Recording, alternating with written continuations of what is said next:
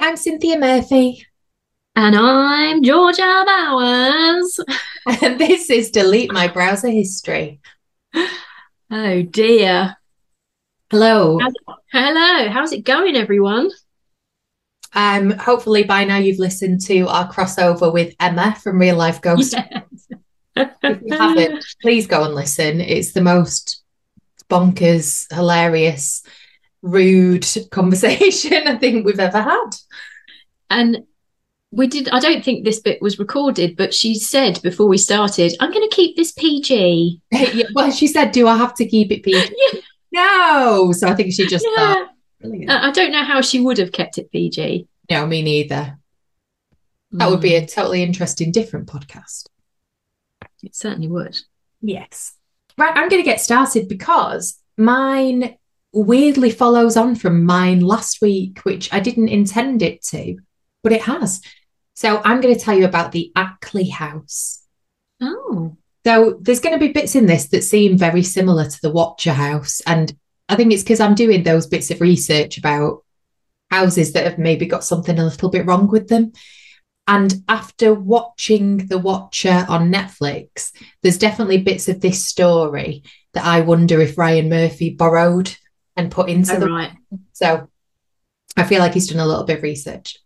The reason I came across this is because I looked up, do you have to tell somebody that your house is haunted if you're selling Oh, your interesting. house? Like, is there a legal precedent about it? And yes and no. So I had a look on Zillow, which is like Rightmove, I think, in the US. And it says a state by state analysis via Zillow says that there are no states that require sellers to disclose a haunting. So there are no states, but there are, in fact, I don't think that's right. I wonder where that's from. There are certain areas, but it's all a bit, what's the word? A bit vague. So we'll get towards it at the end. But I'm going to tell you about a house. So this is mainly from House Beautiful. So lots of these descriptions it's going to sound like I'm trying to sell you a house. The Ackley house was the first ever house to be declared legally haunted.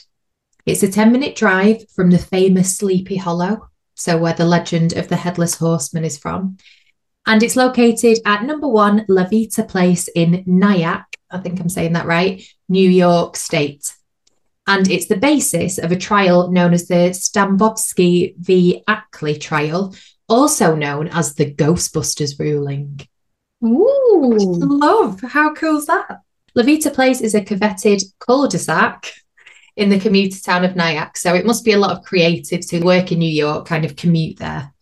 It was built in 1890, so it's old for American standards. And it's a 3-story clapboard made of horizontal wooden panelling.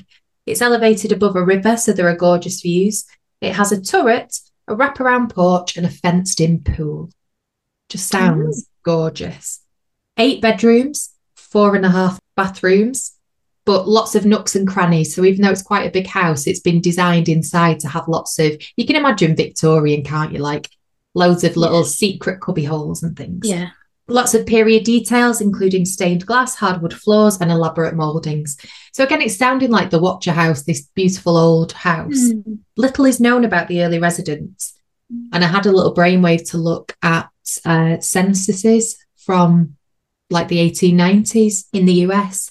And I found it really difficult to search. You need to search by name rather than by address. So I don't know how you would find out who lived there, but I couldn't find it anywhere. But they think the same family probably lived in it up to about the 1960s. And then for some reason, it was unoccupied for a decade. So there's no highly publicised murders or tragedies. And the rumours of the ghosts trace back to the mid 1970s. The lady who owned the house wrote an article for Reader's Digest. I remember reading it, and I read the article, and it gave me so many happy memories of like being a kid and reading my dad's Reader's Digest and all sorts of like rubbish in there. So it was called Our Haunted House on the Hudson. And it was written by Helen Ackley, who lived there. She lived there with her husband, George, and their 4 children. And they seemed to live happily in the house, even though it was haunted. They all kind of saw the ghosts. Both parents had different experiences with the ghosts. Kids all had experiences, but nobody was really fussed about it. Mm. George, the dad, saw some disembodied feet in a pair of moccasins on the stairs one day. I'm assuming he kind of saw them as if somebody was walking down the stairs and he couldn't see the top half, not that he just saw legs on their own. On their own, yeah, I know what you mean. Clear. And Helen saw a man in either colonial or Revolutionary War garb. That seems quite common. Their daughter, Cynthia, nice name, was in high school at the time, and she was woken daily by something shaking her bed.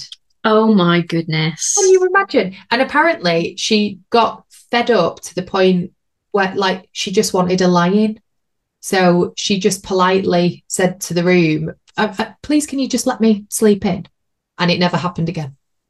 Really? Yeah. So a polite ghost. But apparently one of her younger, or must have been an older brother, when he used to come back from college, he would have his bed shaken in the morning. So it's creepy, isn't it? Yeah, that is not how you want to wake up in the morning. No. The family all felt that the spirits were friendly and considered them part of the gang, part of the family. Local kids had told her when she was moving in, this is according to the article though, apparently some local kids had come up and been like, hey lady, you do know this place is haunted. And she didn't mind, they moved in anyway. So in 1989, the kids had grown up, they'd all moved out and they downsized. They obviously didn't need an 8-bedroomed house anymore. And they sold it, but they'd been there for 25 years and they'd been really happy there. And this was a whole 15 years after she'd written the article. So okay. They'd lived really happily. So the house was listed with Ellis Realty for just under $800,000 in 1989. Wow. And it says a young couple, I don't know how young they would be, Jeffrey and Patricia Stambovsky, showed interest and put in an offer. Ellis, who owned the realty company, and Cynthia, the daughter, both said that Helen, the mum, did talk about the haunting a few times, like just passing conversations with the realtor and with the couple who were going to buy the house. Ellis even said that he remembers Helen refusing to sign anything before she had the conversation with the family to say, by the way, we think this place is haunted, before you sign on the dotted line. But the Stambovskys claimed that they only found out when a contractor came in and was like, oh, I've heard stories about this place. And they were really annoyed. They wouldn't have wanted to buy it if it was haunted. And Jeffrey said he didn't believe in ghosts, but he did believe that it would affect the resale price if he ever wanted to sell it. Yeah, I suppose if they knew just that there was rumours of a ghost, that it was something people talked about, would it affect the price if they were? Yeah. Helen did get the first down payment, but then when they found that out, they turned around and said they wanted to withdraw from the sale. And because she said no, they filed action against her for fraudulently misrepresenting a material condition of the home. So they kind of said, you have lied to us about something important in the fabric of this house. Court initially dismissed it, said Helen had no duty to disclose that at all. And New York State at the time had the law caveat emptor, which means buyer beware, which I quite like. Yeah. In Latin, and it means it's the buyer's, not the seller's responsibility for anything like that. So it's their responsibility to ask questions and that's it. Or get surveys done, I imagine, whatever.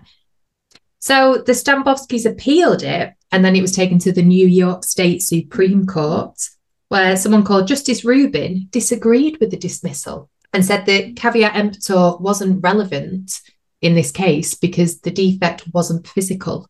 So the justice wrote, as a matter of law, the house is haunted because Helen had committed it to writing in the press and could not deny or change the folklore under oath.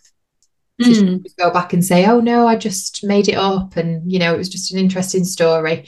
So the thing was passed and she didn't have to sell them the house. So it has been sold many times since. One Levita Place has changed hands frequently, though no more ghosts have ever been reported. But a few kind of famous creatives have lived there, including 90s filmmaker Adam Brooks, who co-wrote Practical Magic. Oh. And it does remind me of the Practical Magic house. It looks similar. And in 2015, it was listed for 1.9 million. So it's obviously not affected the sale very much. Resale. Well, not if the ghosts are friendly as well. Yeah, exactly. So I had to look for a bit more on Wikipedia. So the haunting itself, apparently they used to get gifts from the ghosts. So when the first grandchild was born, a little baby ring appeared, and a pair of solid silver, like sugar tongs, appeared when Cynthia was getting married. So they would find these things in the house and they thought they were gifts from the ghosts. Appeared where though? I don't know. There's not a lot of detail. She's kind of, that's in that article. So it's all very beautifully written. She was a good writer, but it's just like little bits of information. This happened and this happened. It was on the local ghost tour for a few years. It had been in the local paper 3 times in the 70s and 80s. So it was a well-known. So I don't really know how the people could say they didn't know it was haunted. Or they had. No, and if there was a conversation before they actually signed anything. Yeah, but they said there wasn't. And obviously none of that was ever recorded because it was all just done, this will make you chuckle. So in court, so in the actual court transcripts, they must have just had a field day when, the lawyers who were representing it. So there's references to Hamlet in there. There's references to Ghostbusters. Supernatural idioms were used throughout, including the plaintiff hasn't a ghost of a chance. Oh, brilliant. I am moved by the spirit of equity. And the notion is a hobgoblin which should be exorcised from the body of the legal precedent. So they must have just had so much fun doing it.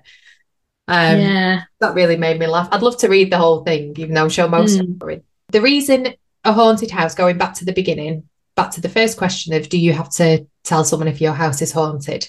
So it is now listed as a form of stigmatized property. So there's lots of different stigmas. So death, murder, suicide is like one group, if something like that. So Americans are a bit obsessed with who died in their house. But I think in the UK, houses are a bit older, aren't they? So generally. Yeah, so it's more likely. Yeah. It's more likely to have happened. I think you just accept that if you're in an older house, then somebody's probably died in it at some point. Yeah. Do you think in America it's more likely that someone broke into your house and shot someone? Maybe. So that's probably those stats are a lot higher. So they probably want to know whether it was a violent death or whether it was just a natural death. Yeah, exactly. And I think things like murder and suicide would be in the papers and stuff, wouldn't they? So that would be a certain stigma to a property. I don't know if I would want to buy a house that had a murder happening there. Oh, I don't think so. No, some people aren't bothered at all, but no, I would think about it too much. So all these different stigmas, and then there's one called phenomena stigma. So many, but not all jurisdictions require disclosure if a house is renowned for haunting. So even though at the beginning it says you don't have to disclose, I think you have to tell your realtor. So if I wanted to sell my house, I would have to tell whoever was selling it, yes, it's this history of haunting. However, it varies whether they have to pass that information on. I was going to say, do you think it's a case of if the buyers asked the realtor would have to say yes? In some cases, told that it's haunted. Yeah, in some cases. The reason that a haunting is in the phenomena stigma and in a separate category is because apparently it can be an indicator of a possible air quality hazard, like carbon monoxide poisoning or toxic mold. So if people are thinking that they're being haunted and seeing things, it could actually potentially be like an air quality problem. So you have to kind of disclose it. However, I went to fool.com and they said most states don't have laws on the books, but it has been addressed in New York, New Jersey, Massachusetts, and Minnesota. So New York, New Jersey, Massachusetts, they're all kind of near each other. Yeah. That makes it. And it's on that older East Coast side. Minnesota's a bit random. But apparently in Minnesota and Massachusetts, paranormal activity does not by law have to be disclosed. Oh. In New York and New Jersey, there are circumstances where it must be shared. So in New Jersey, if you ask, they have to tell you. In New York, You just have to let them know. So that's interesting because this case was from New York State. So now in New York, they've got to say this property is haunted. I wonder if they put it in the listing, or if they just wait until they have a conversation with somebody. Well, it says they have to disclose it at the sale, so they can't. Right. So it might not be in the listing, but when it gets further down the line, because they can't have said it's haunted before to like somebody else and then not tell the new buyer. But in New Jersey, it's like, oh, only if you tell me. Like, how many people think to ask, is this house haunted? I mean, I would ask.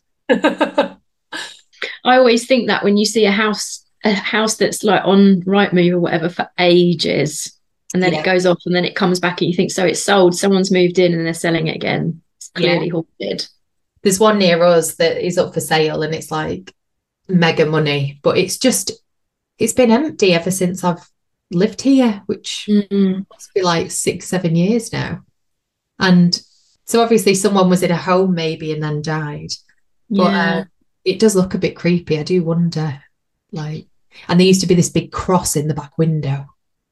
Really? Which just means a Catholic lived there. But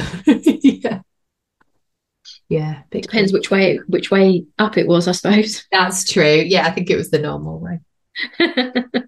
So that's it. Yes, you do. I don't know about England because I didn't look it up. But in America, where my new book will be set, it's going to be, I think it is in New York State. It's either New York State or New Jersey. It's very close together. So there'll be a part of the storyline where there's a clause in a contract somewhere that gets discovered. That's cool. Would you, if you found your dream house and they were like, chance it's haunted, would you still buy it?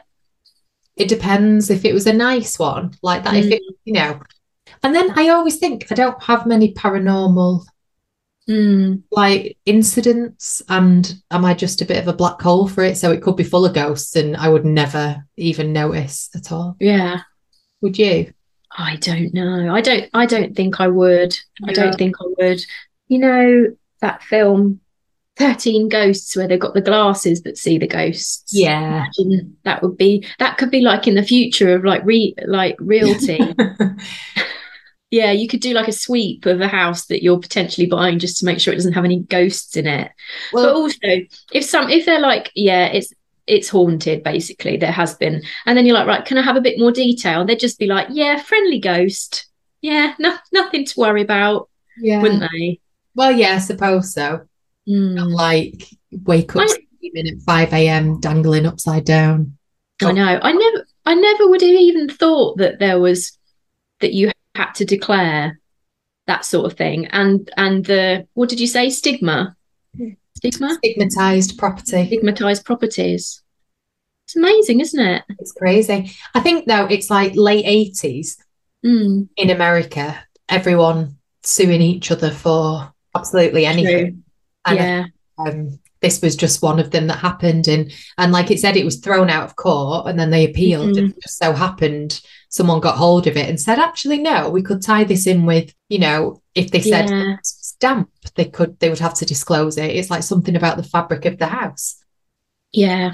So they should have told them. But I think they probably knew, and then I don't know, realised the house was too big or they couldn't afford it, or $800,000 in the late 80s. That is a lot of money, isn't it? A lot of money. If it's selling for like 1.97 years ago, so it's worth 2 million now. Did you see a picture of it? Yeah, I'll put some on Instagram. Yeah. It looks like the Watcher house. Like it has the porch and it's got the blue painted shutters. Apparently it was painted red for a lot of years. It's a good idea. The house red. But yeah.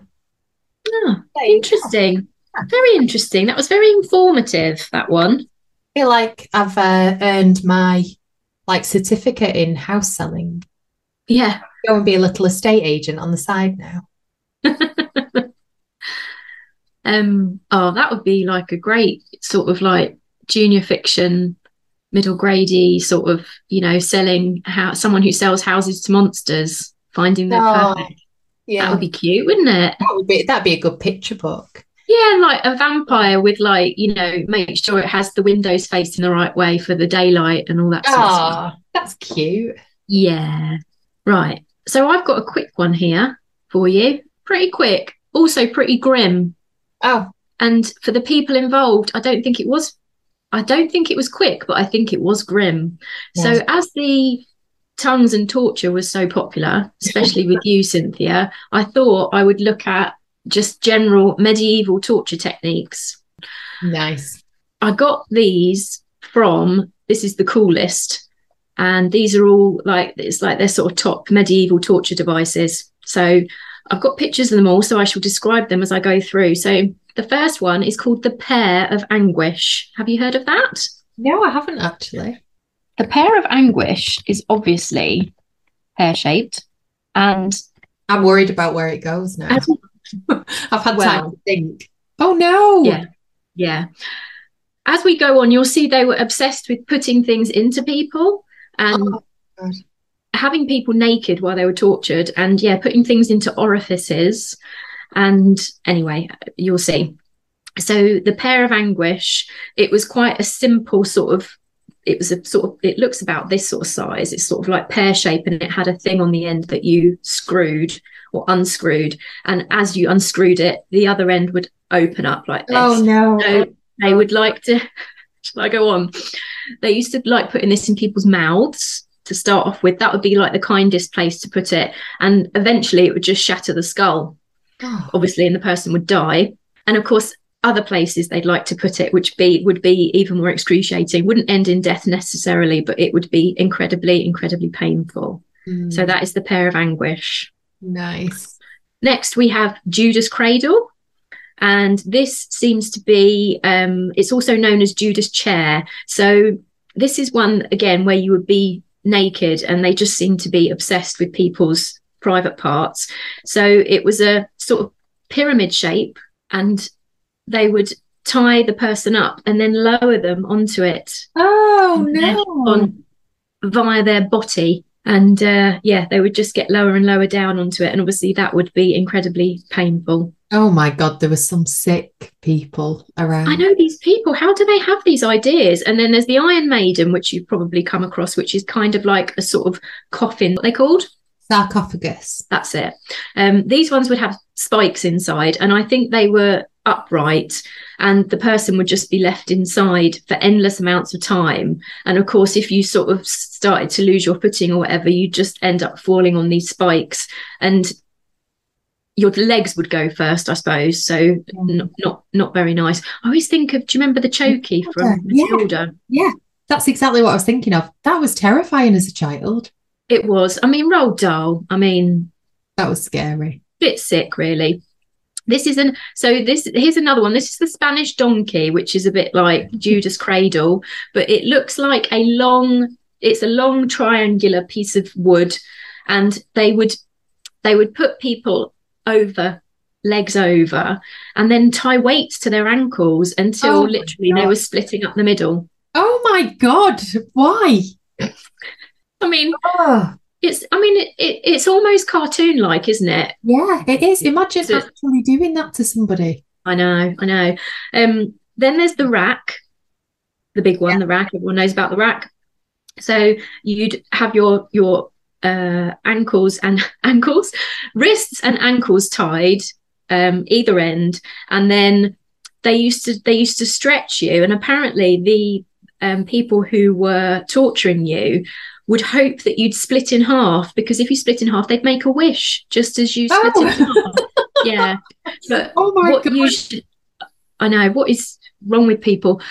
What would normally happen is just that your arms and your legs would just tear out of their sockets. Yeah. And then you'd just be left to live like that for the rest of your life. Then we have the Spanish tickler, which isn't as exciting as it sounds, not to be confused with the French tickler. It looks like Wolverine's claws, big metal claws, and they were meant to dig into the skin and penetrate right down to the bone. They were really, really sharp, and then they just yanked them away, pulling the flesh and the muscle away with them. I mean, that doesn't seem very creative to me compared to the other ones. Yeah, someone's thought a lot about the other ones, like sadistically, haven't they? Yeah, this one is the first one that involves animals, other living Oh things. no. So this is called the tub, and it's just imagine a great big sort of metal tub.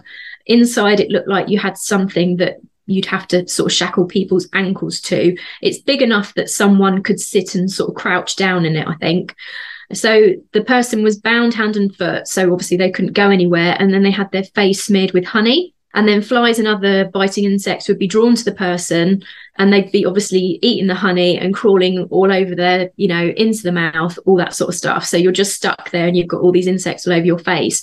And then the prisoners were also force fed so that they'd stay alive. So they were force fed food and water. And as time went on, the person, they'd just be left in their own bodily, like, yuck. Yeah. They'd just be sitting there. And of course, then maggots would be introduced and they'd be crawling all over the person's body as the person was just basically sitting there decaying. And I mean, this is one of the most agonizing, slow torture devices that they used, apparently. Nasty. That's nasty. Hot. Worse than the tongue stuff so far. It's on par. Definitely on par. They're all just horrible. Anything with people putting things in places that you don't want them to put them. Oh, yeah. Yeah. Awful. This one is called the coffin, but it's not as you imagine a coffin. It is, do you remember in Willow where Willow first meets Mad Mordigan and he's hanging from that, he's in that cage, that bird's nest sort of thing. I know what you mean. I don't remember now. Where it's like a cage hanging up high, and he's sitting it with his legs dangling out. That's what this looks like. Like in Hocus Pocus. Oh yes, yeah, like in Hocus Pocus, yeah, yeah. And they would just be left there, and as they started, sort of dying, birds and stuff would be like coming up and pecking them and trying to get at them, and then people who were walking past would just throw things at them as well because they were just hanging there and obviously had done something wrong. So it's a nice one. This one is called the lead sprinkler, which strangely looks like a child's rattle. So it's a small sort of handheld metal thing with a big ball on the end of it that had loads of holes inside it. So this is a particularly nasty one, and it was filled with molten lead or boiling oil, and then they just dribble it over the person's skin. And of course, this person would be naked, like they always seem to be naked. And then it's humiliating, isn't it? Yeah, and then the torturer, it would go on. It says here it would go on for as long as the torturer could stop themselves from pouring the molten silver into the victim's eyes, because that's what they always used to end up doing. And of course, that would kill them. Oh my God. Yeah. Imagine if these people wrote fiction back in those days, Cynthia. Well, it sounds like they were getting their jollies elsewhere, weren't they? Yeah, they were acting out in other ways. Yeah. This one is called Shrew's Fiddle. This is one that was used on women by men, usually their husbands or, the elder or whatever. And it's a wooden thing. It looks a bit like stocks. But it's sort of long that way, and it's got a big hole here followed by two small holes. So I think that you were like that in it. You'd had your hands like that. George is just so your head would be in the top. Right, okay. And then head in the top and then arms underneath? I think so, yeah. And it would you wouldn't be able to feed yourself if you were wearing one. So you were just at the mercy of your husband or your partner, I guess. You'd just be completely defenseless when you were walking around. And of course, people again would be able to throw things at you for being a nag or for being whatever. But yeah, it says it was just used on women, which is nice. The next one is the Malay boot. They used to like using boots in torture. Lots of variations on this one, apparently. But basically, the intended cause was to severely trauma the lower extremities. So obviously, if you're back in those days, if you couldn't walk properly, I guess it was a death sentence, really, wasn't it? You wouldn't be able to do anything. You wouldn't be good for anything. No, and imagine breaking a leg is quite bad, isn't it? And like the infection and set properly, and you'd just be hobbled. Yeah. So the boot, it was like a pressure device made of wood or metal, which was it just looks like a boot that you'd like a big metal boot. It's not got the foot part, sorry, but it just is pulled onto the leg, and then it's got these screws. So the screws would be tightened, and the leg, obviously your leg would get more and more mashed, and sometimes they were lined with spikes, and they would break your bones. As it was turned round, it was capable of breaking bones. So yeah, I mean, the pain, and then, as you say, recovering from something like that, I mean, chances are you probably wouldn't. Yeah, you're going to die from infection. Yeah. Next we have pillywinks, which sounds really nice, but it's not. It's thumb screws, named for like a family. So there's thumb screws, which obviously you just put them on your thumb, and they were a sort of thing was turned, and it would crush your thumb. But also there was a head crusher, so it was the same thing but head size, and your head would be crushed inside this thing, and also a knee crusher. Oh yeah.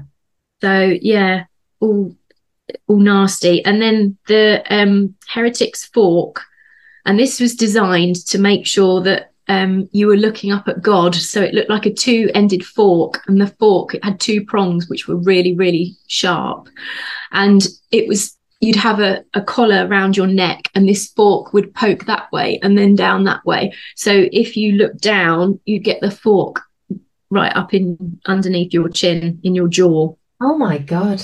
How many of these were like pseudo religious? Oh, most of them. Yeah. Like, they were all used on people who were, yeah, they weren't used on royalty or anything, were they? No. On peasants. No. And then, of course, we come to the ducking stool, which we all know about, which was used on women again, who were accused of witchcraft. And I've read lots of variations on this from my research into witches and stuff.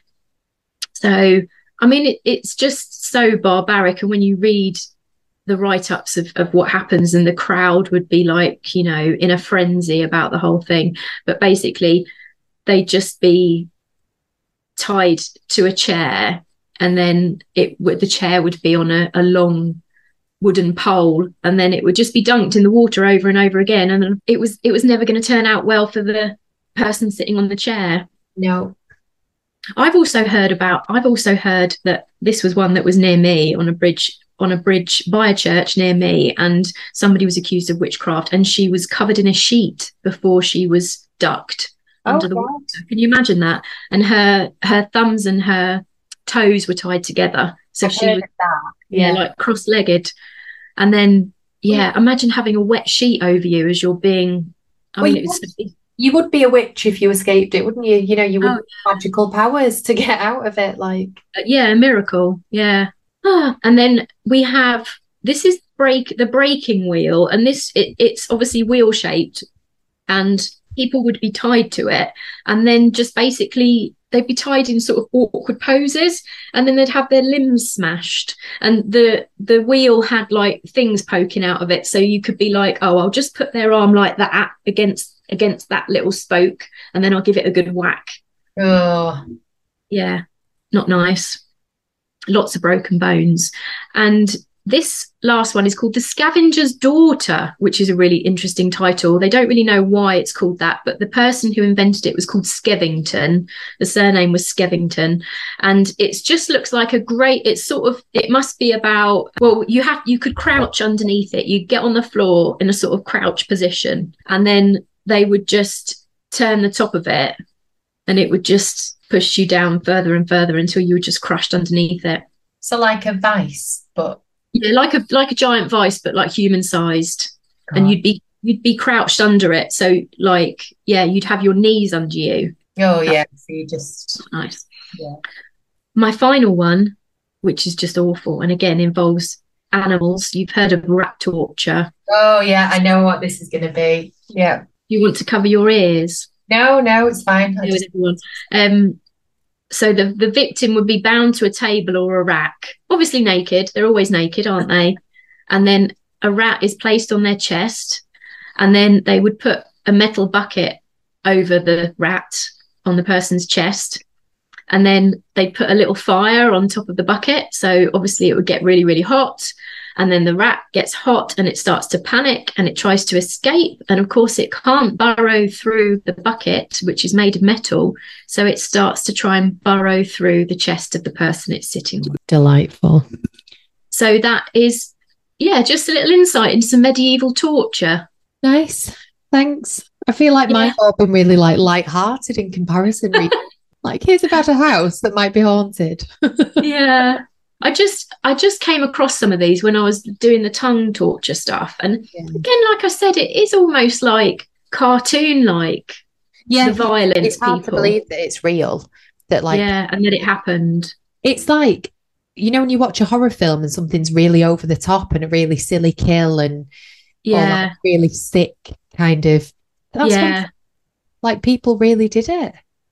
I know. And actually, it's not, you don't really want to think about torture techniques they use now because, you know, it still happens, doesn't it? But a lot of what all these medieval ways of doing things obviously paved the way for other kinds of torture. Yeah, horrible. It's all the stuff that's orifices. Like, and it's clearly some kind of sexual deviancy, and it's just horrible. Yeah, and when you know what, like when you watch those films like Robin Hood, Prince of Thieves, and stuff, and you have like the really over the top torturer who's like wearing the mask and he's like, oh, I've been saving this one for you and all that sort of thing. And you think, they probably, that's probably what they were like. They probably liked it. They were probably society's like psychopaths who it just so happened there was a perfect job for them and they got paid to do it. Like maybe when them jobs disappeared, they had to like go into hiding and that's where serial Yeah. They had to let it out somehow. Probably. There you go. Well, thanks. Okay. I was researching this in a coffee shop, by the way, and obviously the pictures, there was lots of naked pictures of people, like they're all drawings, and it reminded me of what Peter Laws was saying about like when you're researching in a public place and you're a bit like aware of what people can see when they bring over, here's your coffee. Oh. Yeah, well, there was a scene in the last thing that I wrote, and I was doing it on the train, and it was a really busy train, so there was a guy sat like directly next to me, and he just read it over my shoulder the entire time. I'm like merrily murdering somebody on screen, and but I think quite a good way to look after yourself in a public place. No one's exactly. You, are they? Yeah, it's certainly would deter any people trying to strike up a conversation with you. Yes, exactly. Don't go unless they're particularly interested in that sort of thing. Yeah, if they do, you have to be slightly worried, don't you? And get your location services on and it's like that. Did you ever read that like little short story thing about the guy stopping and picking up a hitchhiker, and the guy gets in the car and he says to the driver after a little, you know, they strike up a conversation, and then after a little way he says, aren't you worried about picking up like an axe murderer or something, or a serial killer? And the driver says, I think the chances of there being 2 axe murderers in this car are pretty slim. I do kind of remember. I was thinking of, is it Dumb and Dumber? What film is it where they pick up? Oh, they do. They pick up the guy, and hasn't he got a big duffel bag? A body with him. Yeah. A duffel bag in the shape of a body. Is that Dumb and Dumber? I can't remember. I think it is Dumb and Dumber. But it's one of those funny ones where, oh no, it's not. Is it something about Mary? And he gets out of the car because he's so annoying. He's talking all about this girl, and he gets out of the car because he's so annoyed. And then he gets done for it, doesn't he? Because he drops him off in a gay hookup spot. Oh gosh, yeah, he does. Yeah, very 2000s. Very, very much so. Right. Okay. Well, on that note, thank you for telling me all about torture. You're welcome. And we'll see you next week. Yeah, see you next time. Bye. Bye. Browser history deleted.